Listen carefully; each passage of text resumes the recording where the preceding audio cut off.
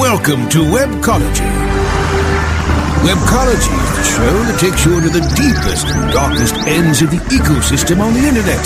Our guides will take you on a journey into web marketing and bring you the experts and the information so that you can further explore the web marketing world. Now, here are the hosts of Webcology, Jim Hedger and Dave Davies.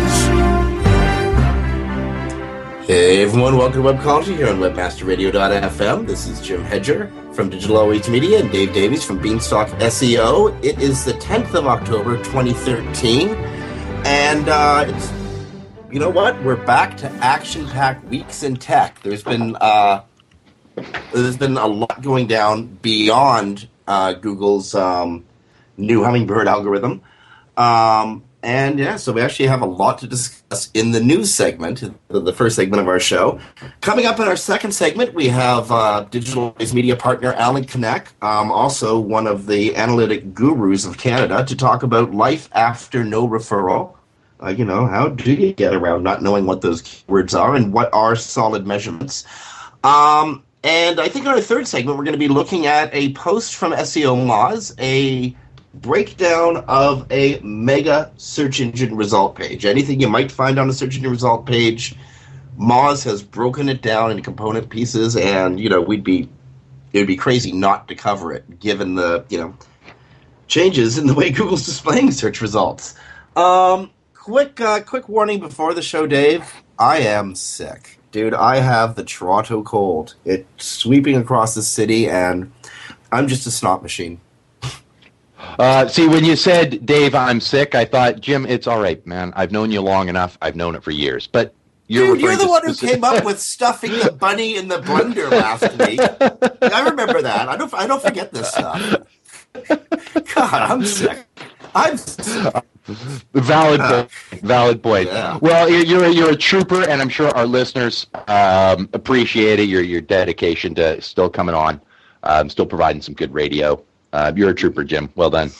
Yeah, indeed. Okay, so because I'm sick, I mean, this is a poor excuse, but I'm working on half speed today, and I didn't do a lot of research before the show, but we have a great producer, Brasco, and he put up all these show notes, okay, the stuff that he thinks would be smart for us to talk about.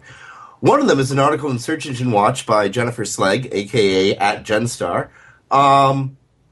Google's getting ready. The headline reads, "Is Google getting ready to retire PageRank?" Now, my first reaction to that is they can't. Like, they can't. That's the machine, works in a certain way. PageRank is the kernel. Dave, is Google getting ready to replace PageRank? Yeah, it's gone. No. Yeah, a technology that they've worked on and built on for, a decade plus now. I don't think that's going away. Now, we have sort of two discussions here. I think one, a clarification, what I'm pretty sure Jennifer is really referring to in that title. Well, if you read it, but are they looking to get rid of that little green bar that we all lean on so often? Even the PageRank. I mean, heck, you know what? You know better than to base stuff on PageRank. I know better, but you can't tell me you never look at it, right? Like we all do. I never look at it. I don't care. I haven't looked at PageRank toolbar in honest to goodness. I'm not kidding you. I haven't looked at it in years. I don't care. Well done. I do.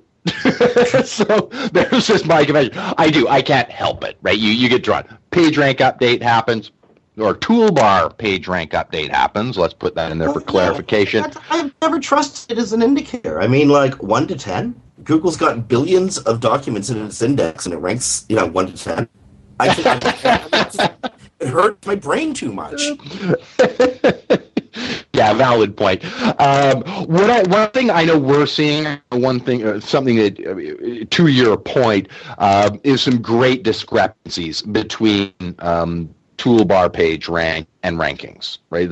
You remember the day. I mean, you and I used to work together at this time where if you had a PageRank 5 or 6 or 7, you owned whatever phrase you wanted, pretty much. Your rankings were based on that. Yeah, there was a validity to looking at the PageRank indicator, mostly because we didn't have a lot of other indicators we could look at. Right. I'd care about PageRank if we didn't have Webmaster Tools. Right. You know what I mean? Well, I do, and I think now in this era, if they did pull it, if Google did just go, we're not showing toolbar PageRank anymore. It's just, on their end, it's gotten so complex that it can't possibly be filtering down, not even to anything near a 1 to 10, right? Like once upon a time it did. Now we're dealing with multiple factors that can't even be graded in the same scale anymore. Nevertheless, large segments of the industry still use this as an analytic that they can sell as a commodity. Oh, for sure. Well, okay. If you're referring to the link buyers and link sellers, I am, of course. And, at the same time, I do. Just full disclosure here, or full confession here. I will look at it if I'm trying to get just a quick snapshot of, is this site decent, right? Like, I'm looking at a website, like, okay, is this kind of strong? If I see it's a PageRank 1.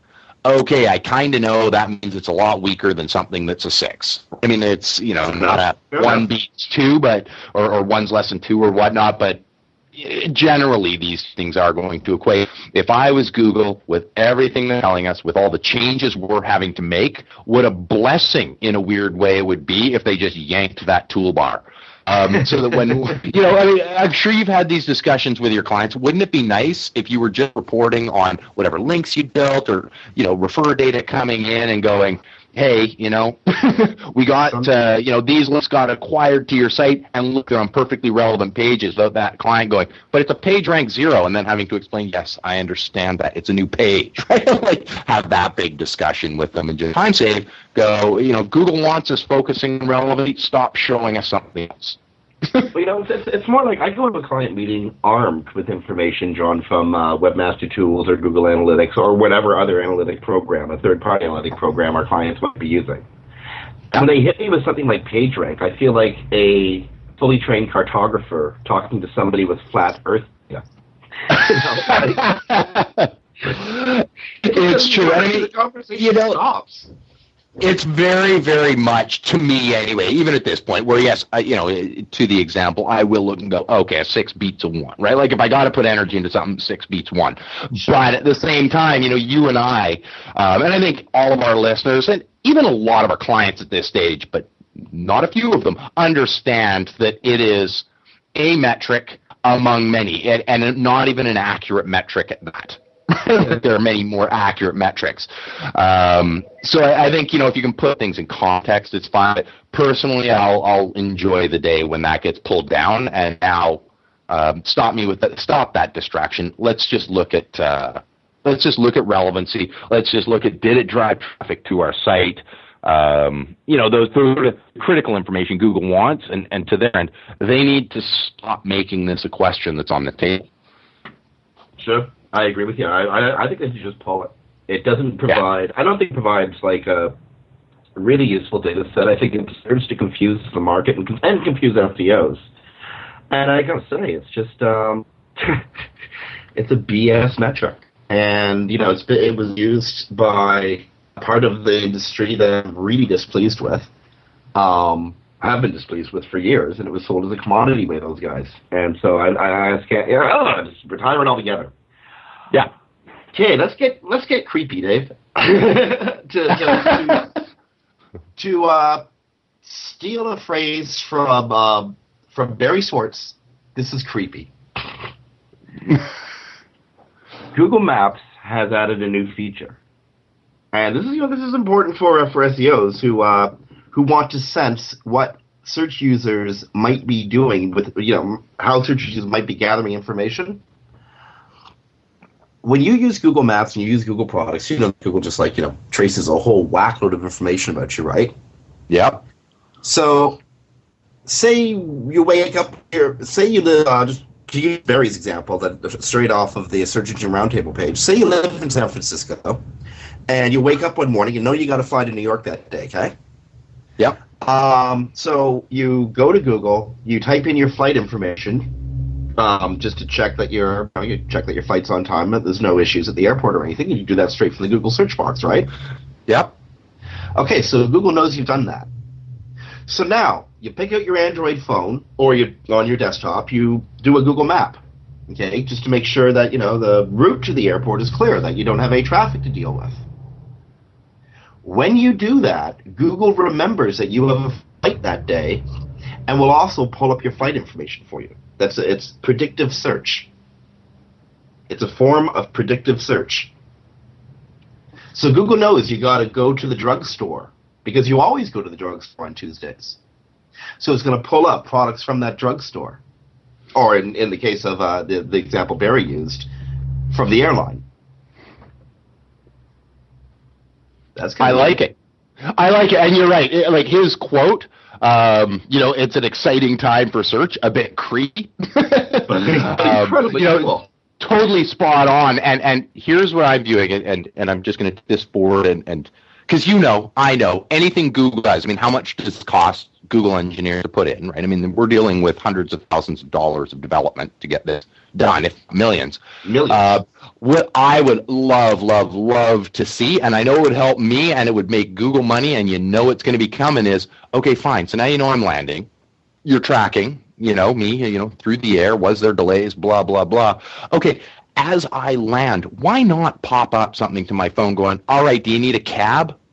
Like, how often have you landed a place? Now you're fighting for cabs or whatnot, right? Trying to get that sorted out on the ground and stuff. Okay, well, why don't you get these cab companies advertising, right? And things like that. Okay, we know you're landing at, it knows you're landing at 5. Well, fine.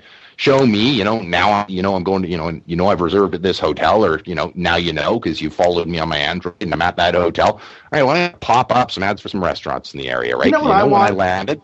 What's that? I want the ham sandwich feature. Google, when I'm landing, I want a bloody ham sandwich waiting for me at the gate. In the hand of a cab driver. Damn straight, because, it's been a long flight. The stuff they serve me, the airline I flew on, and it's crap food. So a ham sandwich, dude. That's what I want.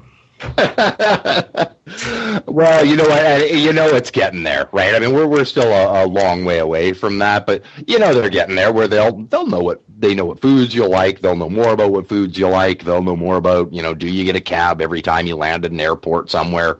Off you go. Hey, why would I even bother having a schedule? Just tell me what I need to do next, Google. Just tell me what I need to do. Exactly, eh? Okay. One more about Google, then we're gonna have to go to break, and we're gonna come back with Alan Knack. Remember in the olden days, and this was something that there was a time in SEO when perfectly acceptable practices were considered black hat spam. One of which was something that was perfected by Todd Friesen. Friend of Webmaster Radio, friend of yours and mine, Todd Friesen. Yeah. And he would make up pages for this is back in the late 90s, early 2000s, okay, and it was like insane brilliance at the time. He would make up specific pages for different cities, even for little tiny cities like Walla Walla, Washington. Mostly because he liked typing Walla Walla. Yeah, I was going to say that. That's a fun one. He would make up just tons of these landing pages, and then he would sniff your IP and direct you to the one that best matched up with the geolocation of your IP address. That was considered, at one time, a form of cloaking, even though it wasn't cloaking. It was IP detection, because what it was doing was serving up one set of content to Google. This is our regular page. But if you were from Tampa, you mightn't see the same content as if you were from Tacoma. All right?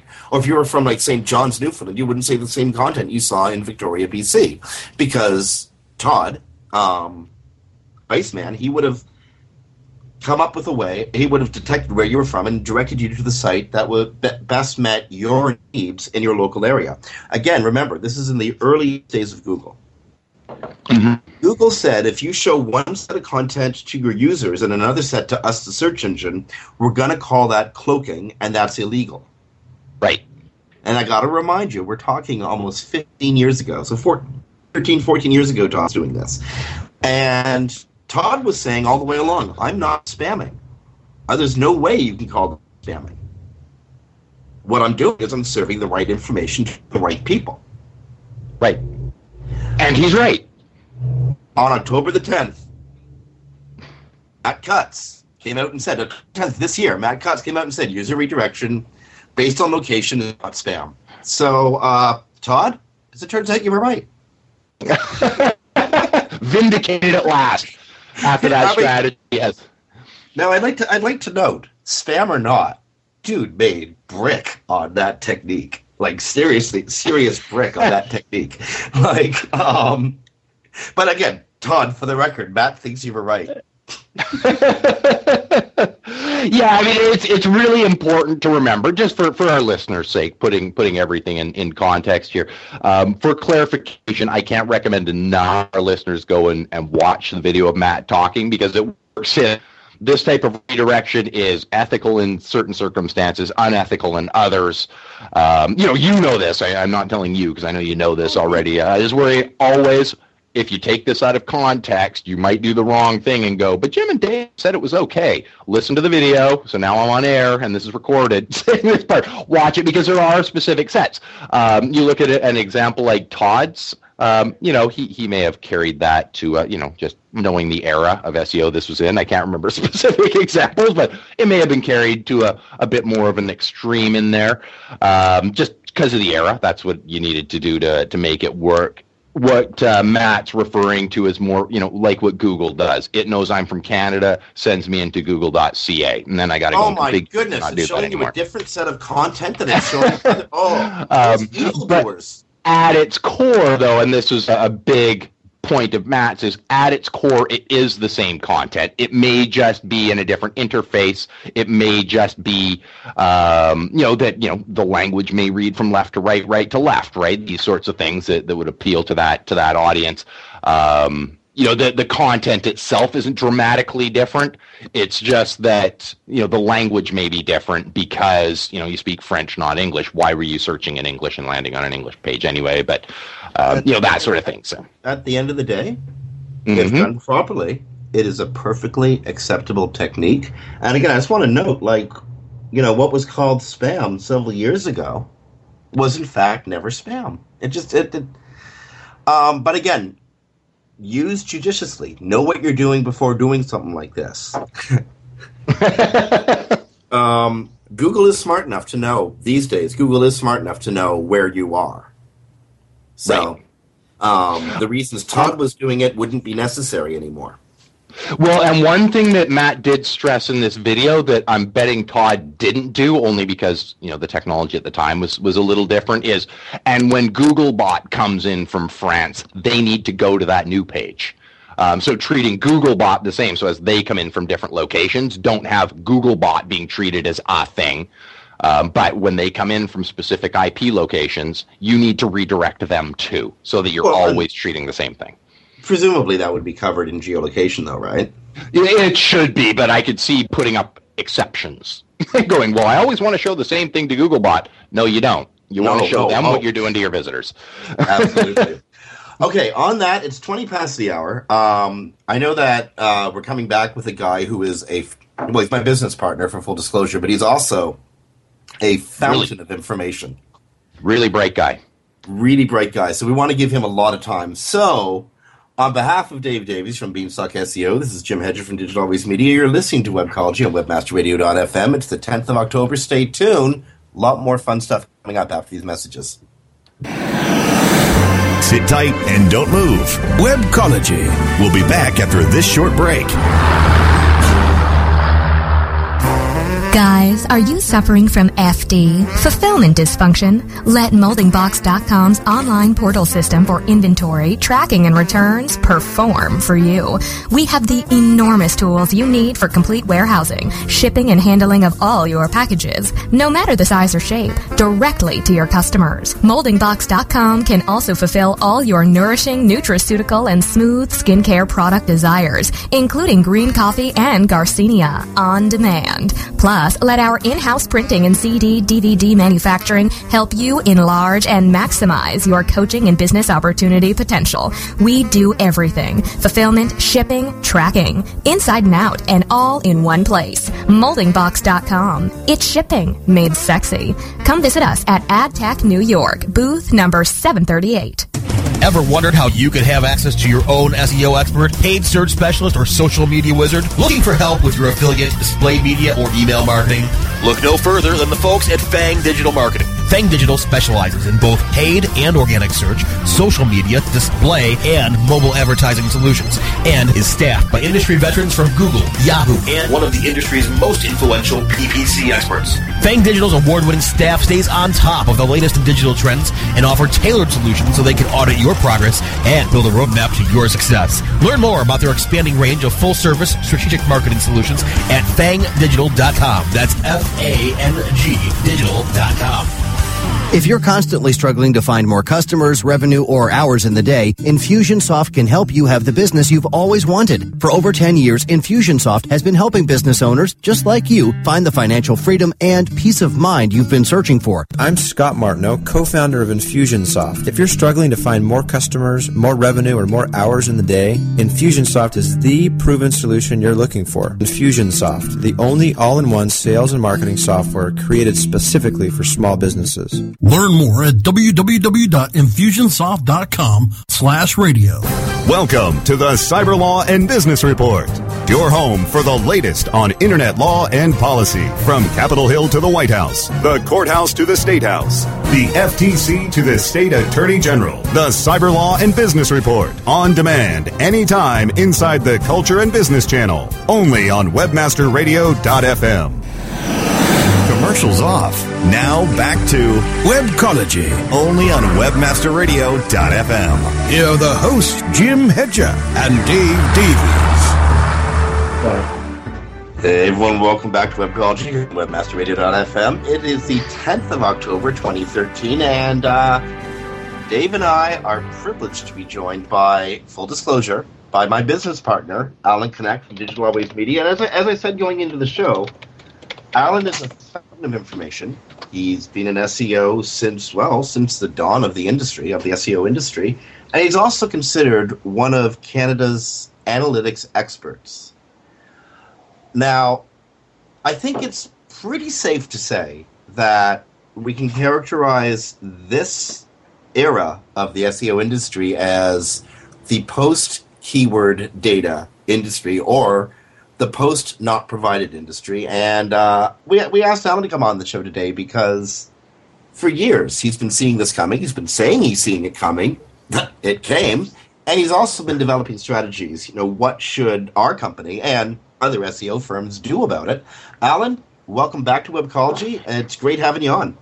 Thanks for having me back. And I'm having a hard time now to fit my head between my headset, Well, what a coincidence. A lot of us are having a hard time wrapping our heads around a world without keyword data. Well, I like to call it life after not provided. As you said, the industry's been talking about this since about 2 years ago when it first reared its ugly head. And I remember being at a conference, and Matt Cutts, who you were talking about earlier, came on stage and says, "We predict it'll impact no more than single digit of your data." Meaning like less than 9% or less. That day he was correct. He did not lie on that day. Indeed. But then as they started moving more people to Google accounts and so forth, but up until 2 weeks ago, even the worst case scenario where I was seeing clients and hearing people, moaning that they were losing, over 50% of their data, analytics in its core sense has always been about data sampling. Everybody who's implemented Google Analytics since it's released on the internet, for the good or for bad, don't understand what data sampling is. They've never were taught statistics. They were never taught analytics. They go, "Ooh, Google Analytics says X, it must be right." Well, no pun intended. We're just a bunch of poor urchins. Right. And the reality was, it wasn't right. I'm actually talking 2 weeks on something of that nature, but it was data sampling at its best. You should not have been focusing, on those people were focusing on the grain of sands and not seeing the beach and its opportunities. And that was okay. Okay, that is a very cool comment. They were looking at the grains of sand instead of the opportunity the beach presents. So we got caught in a keyword trap. We got caught in... Oh, I'm sorry? Just as you were talking about in the first part of the show about getting caught looking at PageRank. I didn't care what your page rank was. You could have the highest level page rank, but if you didn't have good content on it, your site still didn't come up because it didn't match anything. Yeah.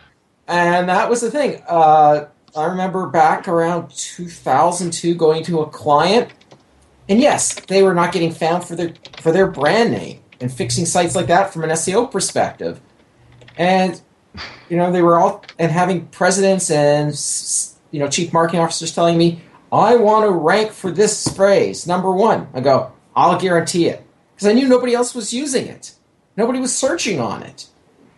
And that was part of the problem that we got when we got fixated on keyword rank. We frequently went to the marketing people. We frequently went to the engineering people. They gave us a list of keywords they wanted us to rank on. And in the early days of SEO, that was our job, was to make them rank for those phrases. We didn't care about, was that bringing in quality traffic. Let me ask you a question then, Alan. Was that a mistake on our part in the early days, or was it we just didn't fully understand the environment we were working in back then? When we set the template? I would say, and maybe it was my background from a business standpoint, I never fell into that trap. I would sit going toe-to-toe with these executives at the C-level saying, I don't care what the phrase is. Is that a quality phrase? Well, that's on all our marketing material. Great, but how many people are searching on it? And many of the lazy SEOs took the words that the team gave, and they never talked to the customer or the potential customer. What are they looking for? You might be selling widgets, but if the people on the street, if they were looking at your product, were calling, oh, what's that whatchamacallit? They were typing whatchamacallit.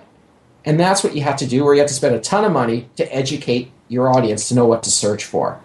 And a few years ago, we used to go to Google and search, and they would give you a phrase, because they knew they were ranking number 1 for the phrase, but nobody ever searched on it.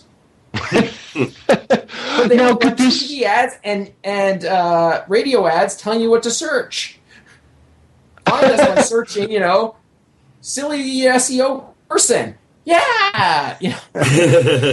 Okay. Now, Alan, could this be a case where, and I know Jim and I touched on this on different tangents over the last couple months because of all the changes over at Google. Could this be a case where we had a bunch of, trying to do their very best, but people who are more technically inclined, and now we're requiring in this new era going back to what it really is and what we've been calling it accidentally. It's not search engine optimization anymore. It is internet marketing and pulling marketing back in. So is that what we're having to look at now, is go, okay, this isn't just about ranking and what you rank for.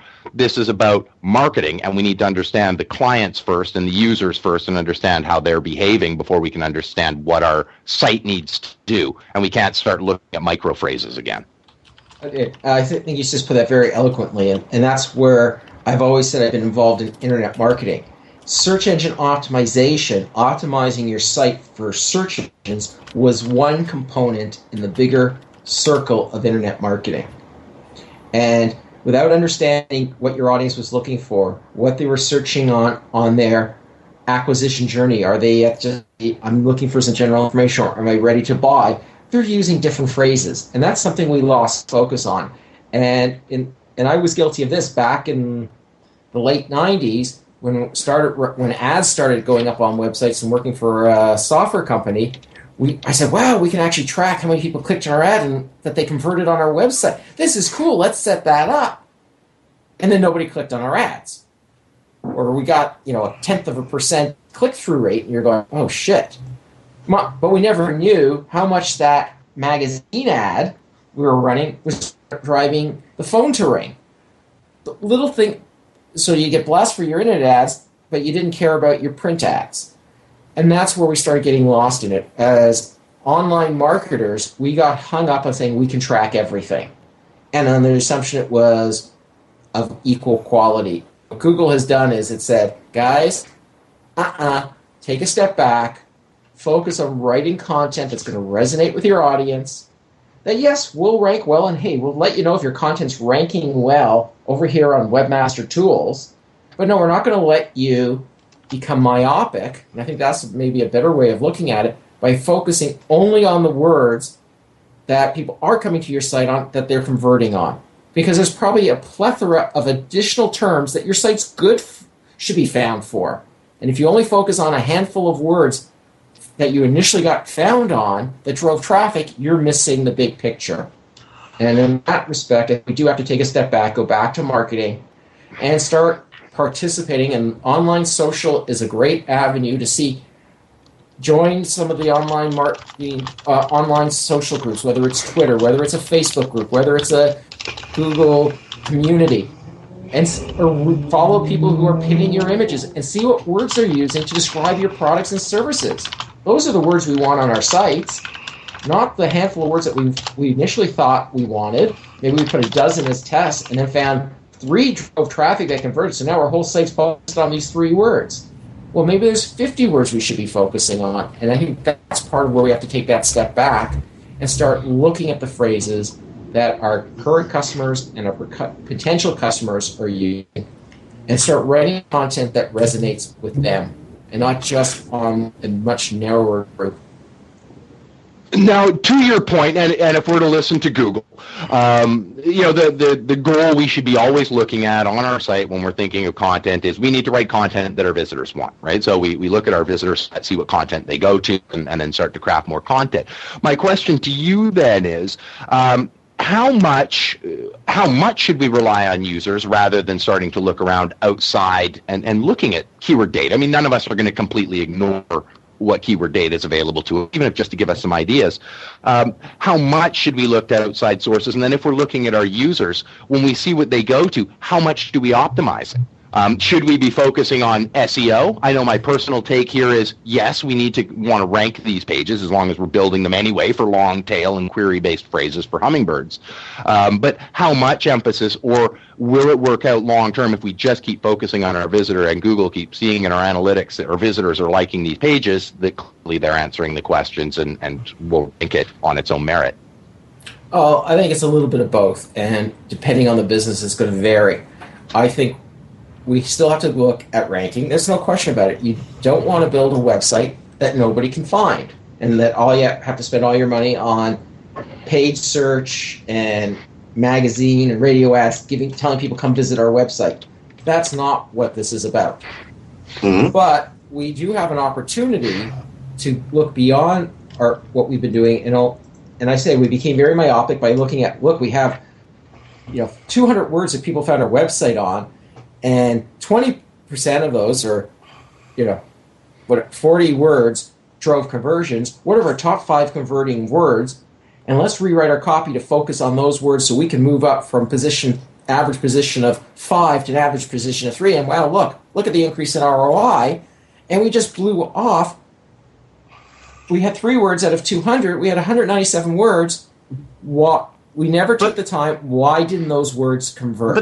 But, I gotta ask, Alan, what does Google care? What does Google care where I spend my time and energy? I know that those top 3 keywords are gonna drive traffic and are gonna get conversions. So why doesn't Google give me the choice?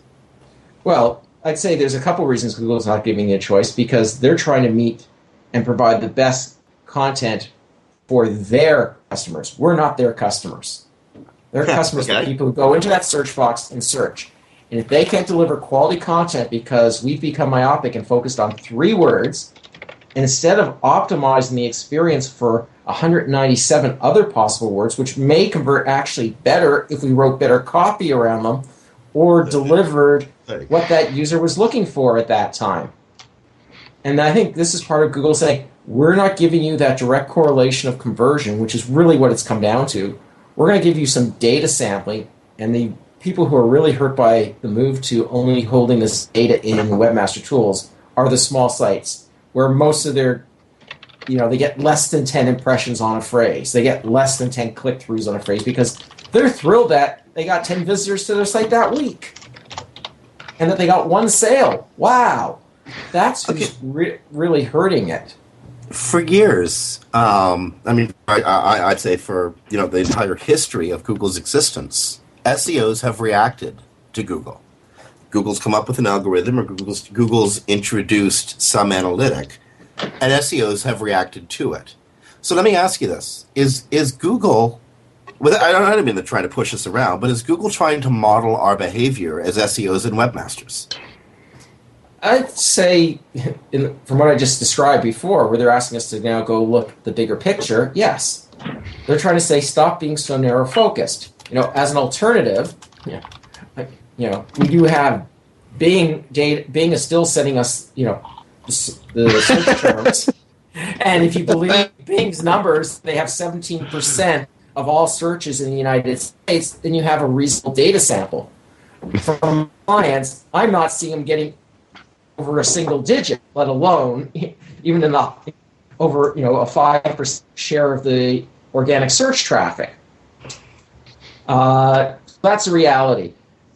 Okay. So yes, Google has always tried to mold the SEO's behavior. They put out rules of what SEO are allowed and not allowed to do. You cannot put white text on a white background. Bad for you. Well, if it helped the user experience, they have a certain duplicity where they're saying, well, they're all about user experience, but if I have great content and I'm just using that to get somebody to do great content, what's your problem, Google? Well, it's cheating. Well, just because the other guy's too lazy to do it. Not that I ever did white text on a white background. I always thought, that's not nice. Yeah, we don't do that. We don't do that. Quick note, we don't do that. And I've never done it. But at one time, that was a common trick. Oh, we won't do white text. We'll put 1,000 keywords of gibberish at the bottom of the page. Yes, indeed. And sites ranked. Well, and the user never got down there. So really, did it impact the user experience that they would scroll down to a point where they'd actually see the copyright and they know there was no more valuable content? That's outright punching Google in the head. That's just punching at their head. That's not cool. Okay, but that worked in 2002, 2003. And they moved to eliminate it. But did it impact user experience? So that's what I'm saying is a duplicity. Google is all about user experience. Now, if that tricked a user to come to your site where you didn't have well-written content that matched the desire of what the user was looking for, then yes. And that's what Google really was trying to say. Is like, if you're doing this, we can't ensure that the quality of content matches for what the user is looking for, so please remove it. And if you don't remove it, we're going to penalize you. And the panda with bad links. Ooh, links are good. But they always said you should be getting links for relevant sites. And they came in and said, we're now going to rate how relevant that site is to you and the quality of the site that comes to you. What's the point of, having an online athletic shoe website and you're getting links from, I'm trying to make this up, from car dealerships? Well, it depends if you want to rob the car dealership or not. It's not the car dealership's a bad site to get a link from. And they got a good, they're a well-rated site. But it was not relevant to what you're doing. Now, if you happen to be on a profile of one of their salesmen and he talks about that he's a big runner and he runs marathons and here's where he buys his running shoes, then it is an appropriate place to get a link. And that's what Google's been trying to figure out. But, that's where they're coming down to us. And they're making us work harder as search marketers to identify terms.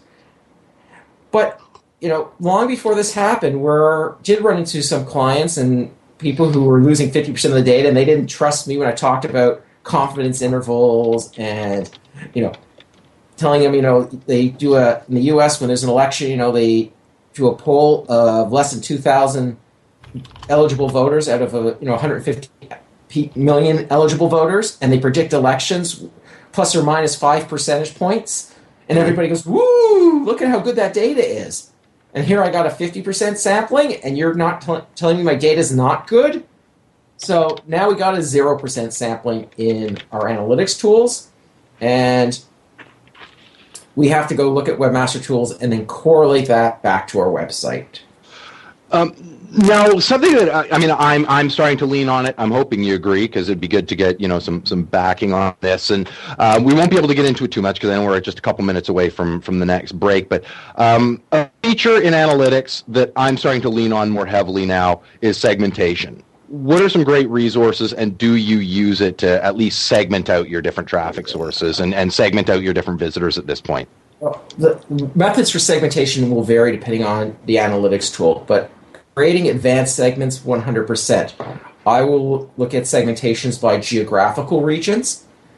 I will, not just country, I will look at create a region of northeastern United States versus southwestern United States. I will look at segments of the website itself and then try and correlate that to a conversion ratio, so that I can say that people who come in onto this segment of our website have a 30% higher probability of conversion than people who enter on that website. And then I'll look at why. And an example would be if all these people who land on our Q&A or for an existing customers where they're having technical problems, where it's like, how do I turn on my new electronic device? And up comes a page, how to turn on your electronic device. They're not converting. So why are you putting them into that big picture? And that's part of the segmentations that I look at. I look at what makes logic within how the site is designed so that I can isolate that. Then I look at sources of traffic, both organic, geographical region, and I split them up multiple ways, slice and dice, until I get an understanding of not only who's coming to my site, but where they're landing and do they convert. And if they land over here and they convert better, why are these people coming here? And maybe I need to fix where they're currently landing to drive conversions. Or maybe it's perfectly acceptable they're never going to convert when they come in here and they're just I'm looking for some general information on X. Great, we got general information. We'll give them an opportunity to get a reminder of you, and you can put softer conversions in there. So segmentation is probably one of the most powerful tools out there, and up there with the most underused. That's a cool answer, and I'm afraid actually we have to take a break now. So, by the way, incidentally, I can attest to Alan segmenting the heck out of everything. I get to look at his analytics, and it is extremely interesting. It makes reporting back to your client. I mean, it just gives you more suggestions. But on that, we got to take a break here on Webcology on WebmasterRadio.fm. This is Jim Hedger from Digital Always Media. I'm Dave Davies from Beanstalk SEO. We're joined by Alan Knack, also from Digital Always Media. Stay tuned. In the last segment, we're going to be looking at the new SERP, the new search engine result page. SEO Moz has done us a favor by making the mega search engine result page. We're going to cut it to pieces coming up after these messages. Sit tight and don't move. Webcology.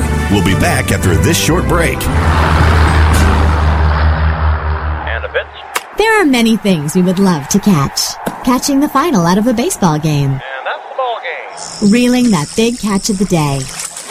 Or catching a ride home. Taxi! How about catching more attention like the biggest retail brands on earth? Introducing Catchy.com, where they sell short-branded attractive.com domain names. Use a short and catchy brand, just like Sony, Visa, and Nike for your next business venture. You can even rent to own for as low as $100 a month. Catch a big break for your business with Catchy.com. I'm John Ball, and I'm one of the founders of Page One Power. Page One Power is a custom link building firm based in Boise, Idaho. We increase search rankings and web traffic for world-class brands and mom-and-pop shops all around the globe. Our link building strategies work because we focus on relevancy and quality, and we don't outsource anything. Our in-house staff of professional writers and researchers is the best in the industry. We're the link builders you've been looking for. Visit us today at pageonepower.com. Oh yeah, my day is done. Time for happy hour. You're already done for the day? Yeah, because I use CertifiedKnowledge.org. Their PPC tools literally save me hours every day. How do you keep on top of all of Google's new features? Easy. With Certified Knowledge, their interactive learning modules keep me up to date. And if there's something I don't know, I can watch their video lessons without having to hunt around the Google Help files. Great. I'm ready to expand my knowledge. Hi, I'm Brett Geddes. I'm the only leader officially supported by Google to teach the advanced track of the AdWords Seminars for Success. I personally recommend CertifiedKnowledge.org as your one-stop shop for all your PPC needs. Learn, optimize, connect. Be smart. Go to CertifiedKnowledge.org now. Building better search engine rankings takes the right formula. Tracking those rankings is super simple. All you need is authoritylabs.com. Authority Labs uses automated daily rank tracking tools to monitor your site's performance or leverage their API to build your own tools. No matter what animal-labeled algorithms affect your ranking, you should be using Authority Labs. Unlimited users for no additional cost and white labeling can help keep your clients updated and save countless hours of creating reports. Whether you're running sites with just a few or millions of keywords, what you need is authoritylabs.com. Webmasterradio.fm. We're everywhere. Commercials off. Now back to Webcology, only on webmasterradio.fm. Here are the hosts, Jim Hedger and Dave Davies. Hey everyone, welcome back to Webcology here on webmasterradio.fm. This is Jim Hedger from Digital Always Media and Dave Davies from Beanstalk SEO. And I'm afraid Alan had to jet, but he did point out some comments he made about the chart that was published at SEO Moz earlier today, MegaSERP, a visual guide to Google. And you know what? The comment's simple. SEO is anything but dead. In fact, there's a lot of new opportunities within Google search results. And as Alan posts on the Digital Always Media Facebook page, sometimes it's really hard to know where to start when you're considering those opportunities. Dr. Peter J. Murphy, a SEO Moz contributor, again has published the MegaSERP, a visual guide to Google, and on it he's noted 24 distinct, unique features where you might get ranking. Dave, we've got 7.5 minutes. So let's try to break this down. We have the local search SERP features, you have advertising and paid result features, you have knowledge graph, vertical search, and it's miscellaneous ones like authorship markup or review or social results or something. I think the ones that most of us as traditional SEOs would be most familiar with would be found, like in local search and like in basically vertical search results. Other stuff, or in advertising and paid results too, like AdWords. But what do you think? What do you think of Dr. Pete's breakdown of this page? I think it's good. When I first started reading this article, I was like, oh no, because I thought it was something that it wasn't.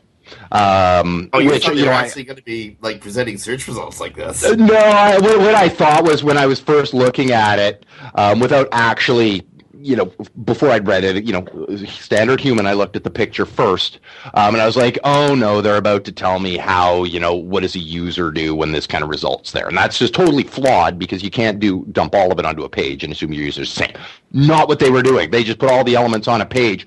Great reading, highly recommended for our visitors because I think it's built on 10,000 queries. I think it's a good enough data set to go, we can nickel and dime over percents, but this is going to be a good solid chunk of data to base it on here. Give people a really good idea of where their traffic is, and what I'm going to really hope for is that a year from now we'll see another one of these and sort of do a compare and contrast and see what people are doing and what is the prevalence of specific aspects of this down the road. You look at knowledge graph right now is one I'm really interested in seeing what happens. I'd be curious to see where it was a year ago. I'll be really interested to see where it is a year from now. Because right now, they got it sitting at about 26% of all queries that would have a knowledge graph. Okay, now, where does that go a year from now? If I'm right, we're going to see that number increase as Google tries to answer more and more questions without letting you leave Google. Relying on us to have our Twitter mentality hats on, go, oh, that's the answer, and just leave without actually getting some real information. I've been guilty of it. We all have. So, you know what? I do it all the time. Often I will type in something to Google specifically. My search query is specifically written to produce an instant result, so I don't have to go flipping around. Right. You want to know a word? Put define. Absolutely. There's a great example. But I think I think this is great for marketers. I think to me more it'll be what change happens. I mean, data is data. It's interesting. It's good to know, 26% knowledge graph. Okay, that's a little higher than I would have predicted. that sort of thing. But what I'm more interested in seeing now that I've seen this data is, where is it a year from now? And as we start to chronicle, because I think this will be a big key in understanding what Google is doing on an ongoing basis. Okay, how are they refining? And then that'll tell us, because Google's reacting to their visitors, we're reacting to Google. Okay, that'll tell us, in a weird way, what the standard visitor ends up being attracted to a lot more than we might necessarily know out of the gate. Indeed. There's looking at this chart, looking at this graphic, there's a lot to deal with at the same time. In different places where a search result may come up. You know the one thing that just leaps off this page at me? What's that? Structured data. This is all microformat structured data. This is like XML feed that you give to Google to tell you what's on your website. Looking at the pricing of the taco shells on the example being used here. That's all structured data. Look at the calorie count that's found in the knowledge graph section. So it's all about how we're putting data on a website and feeding data to Google to present back to the search users. The question becomes, what data do you give them, and what value is giving Google a bunch of data if you're not going to get the click onto your page? And I think, and I have a hunch you'll end up agreeing with me here on this one, because there's certain, we've talked about this before, half of SEO is going through your checklist and going, what haven't I done, or what could be a problem, right? It's like, okay, this may or may not fix anything, but if I do it, then now I know that's not the problem. So now I can, sort of focus in on what might be the problem. To me, the answer is you do as much as you can, right? Like if you can use structured data, use structured data. I know, I got a big bee in my bonnet over that these days, and have for a while. But, if you can, do your images right, do your images right. And I think, it's funny, it's sort of a private chat group, so I won't actually say who it is, but I'll say somebody you and I would both trust very much. I did that last week, dude. I got so close to doing that last week. I don't want to pin somebody, because anybody who knows the company he works for would have a little insight into what it is. And I know I hate doing that, but somebody you and I would respect who works for, would have a sizable chunk of data at their disposal. Noted, some carousel information. You probably know what I'm talking about. You're part of the same group I am. Some carousel and great increases in image search. Well, I had noticed that in a couple audits I'd done as well. So, you notice these things, and I had assumed, there's some changes, and it was actually the groupings, not such a carousel, but the groupings of the images in image search. And that is what tied these things together is, once they started grouping, we got more image. Well, and that's a great example why I'd like to see more of this data is if I know that, and I know that when it was standard image search, the previous iteration of image search before they started grouping and going, do you want cartoons? Do you want, you could always segment, but now they're actually showing your options there, the most popular options. Now I know, okay, which one of these do I show up for? Okay, that's what users are doing. Users are going in, they're seeing a big image grouping set, and then they're going, oh, I want animated, or oh, I want people, and so it's lending us additional insight into what are our people doing, as long as we don't fall into that trap of going, I can't assume just because I showed up that's what everybody's doing. That's just my data set because that's the only data set I get. But when you see these spikes, you can't help but go, okay, that is useful information, and I need to put it in context, but that's some really valuable information. Okay, at the end of the day, this is a virtually new environment we're being introduced to, and so it's going to take weeks, perhaps months, for commenters, quote-unquote thought leaders, folks like Dr. Pete Myers, to get a real grasp on what the environment is and how the environment's behaving and reacting. So, stay tuned. But you can't say, you can stay tuned to Webmaster Radio, and we strongly recommend that you do. Unfortunately, you can't stay tuned to Webcology because we're out of time. It's been a full hour, Dave. We're done for the week. Assuming that there's no GOP Armageddon or GOP-ageddon, we will be back next week at the same time.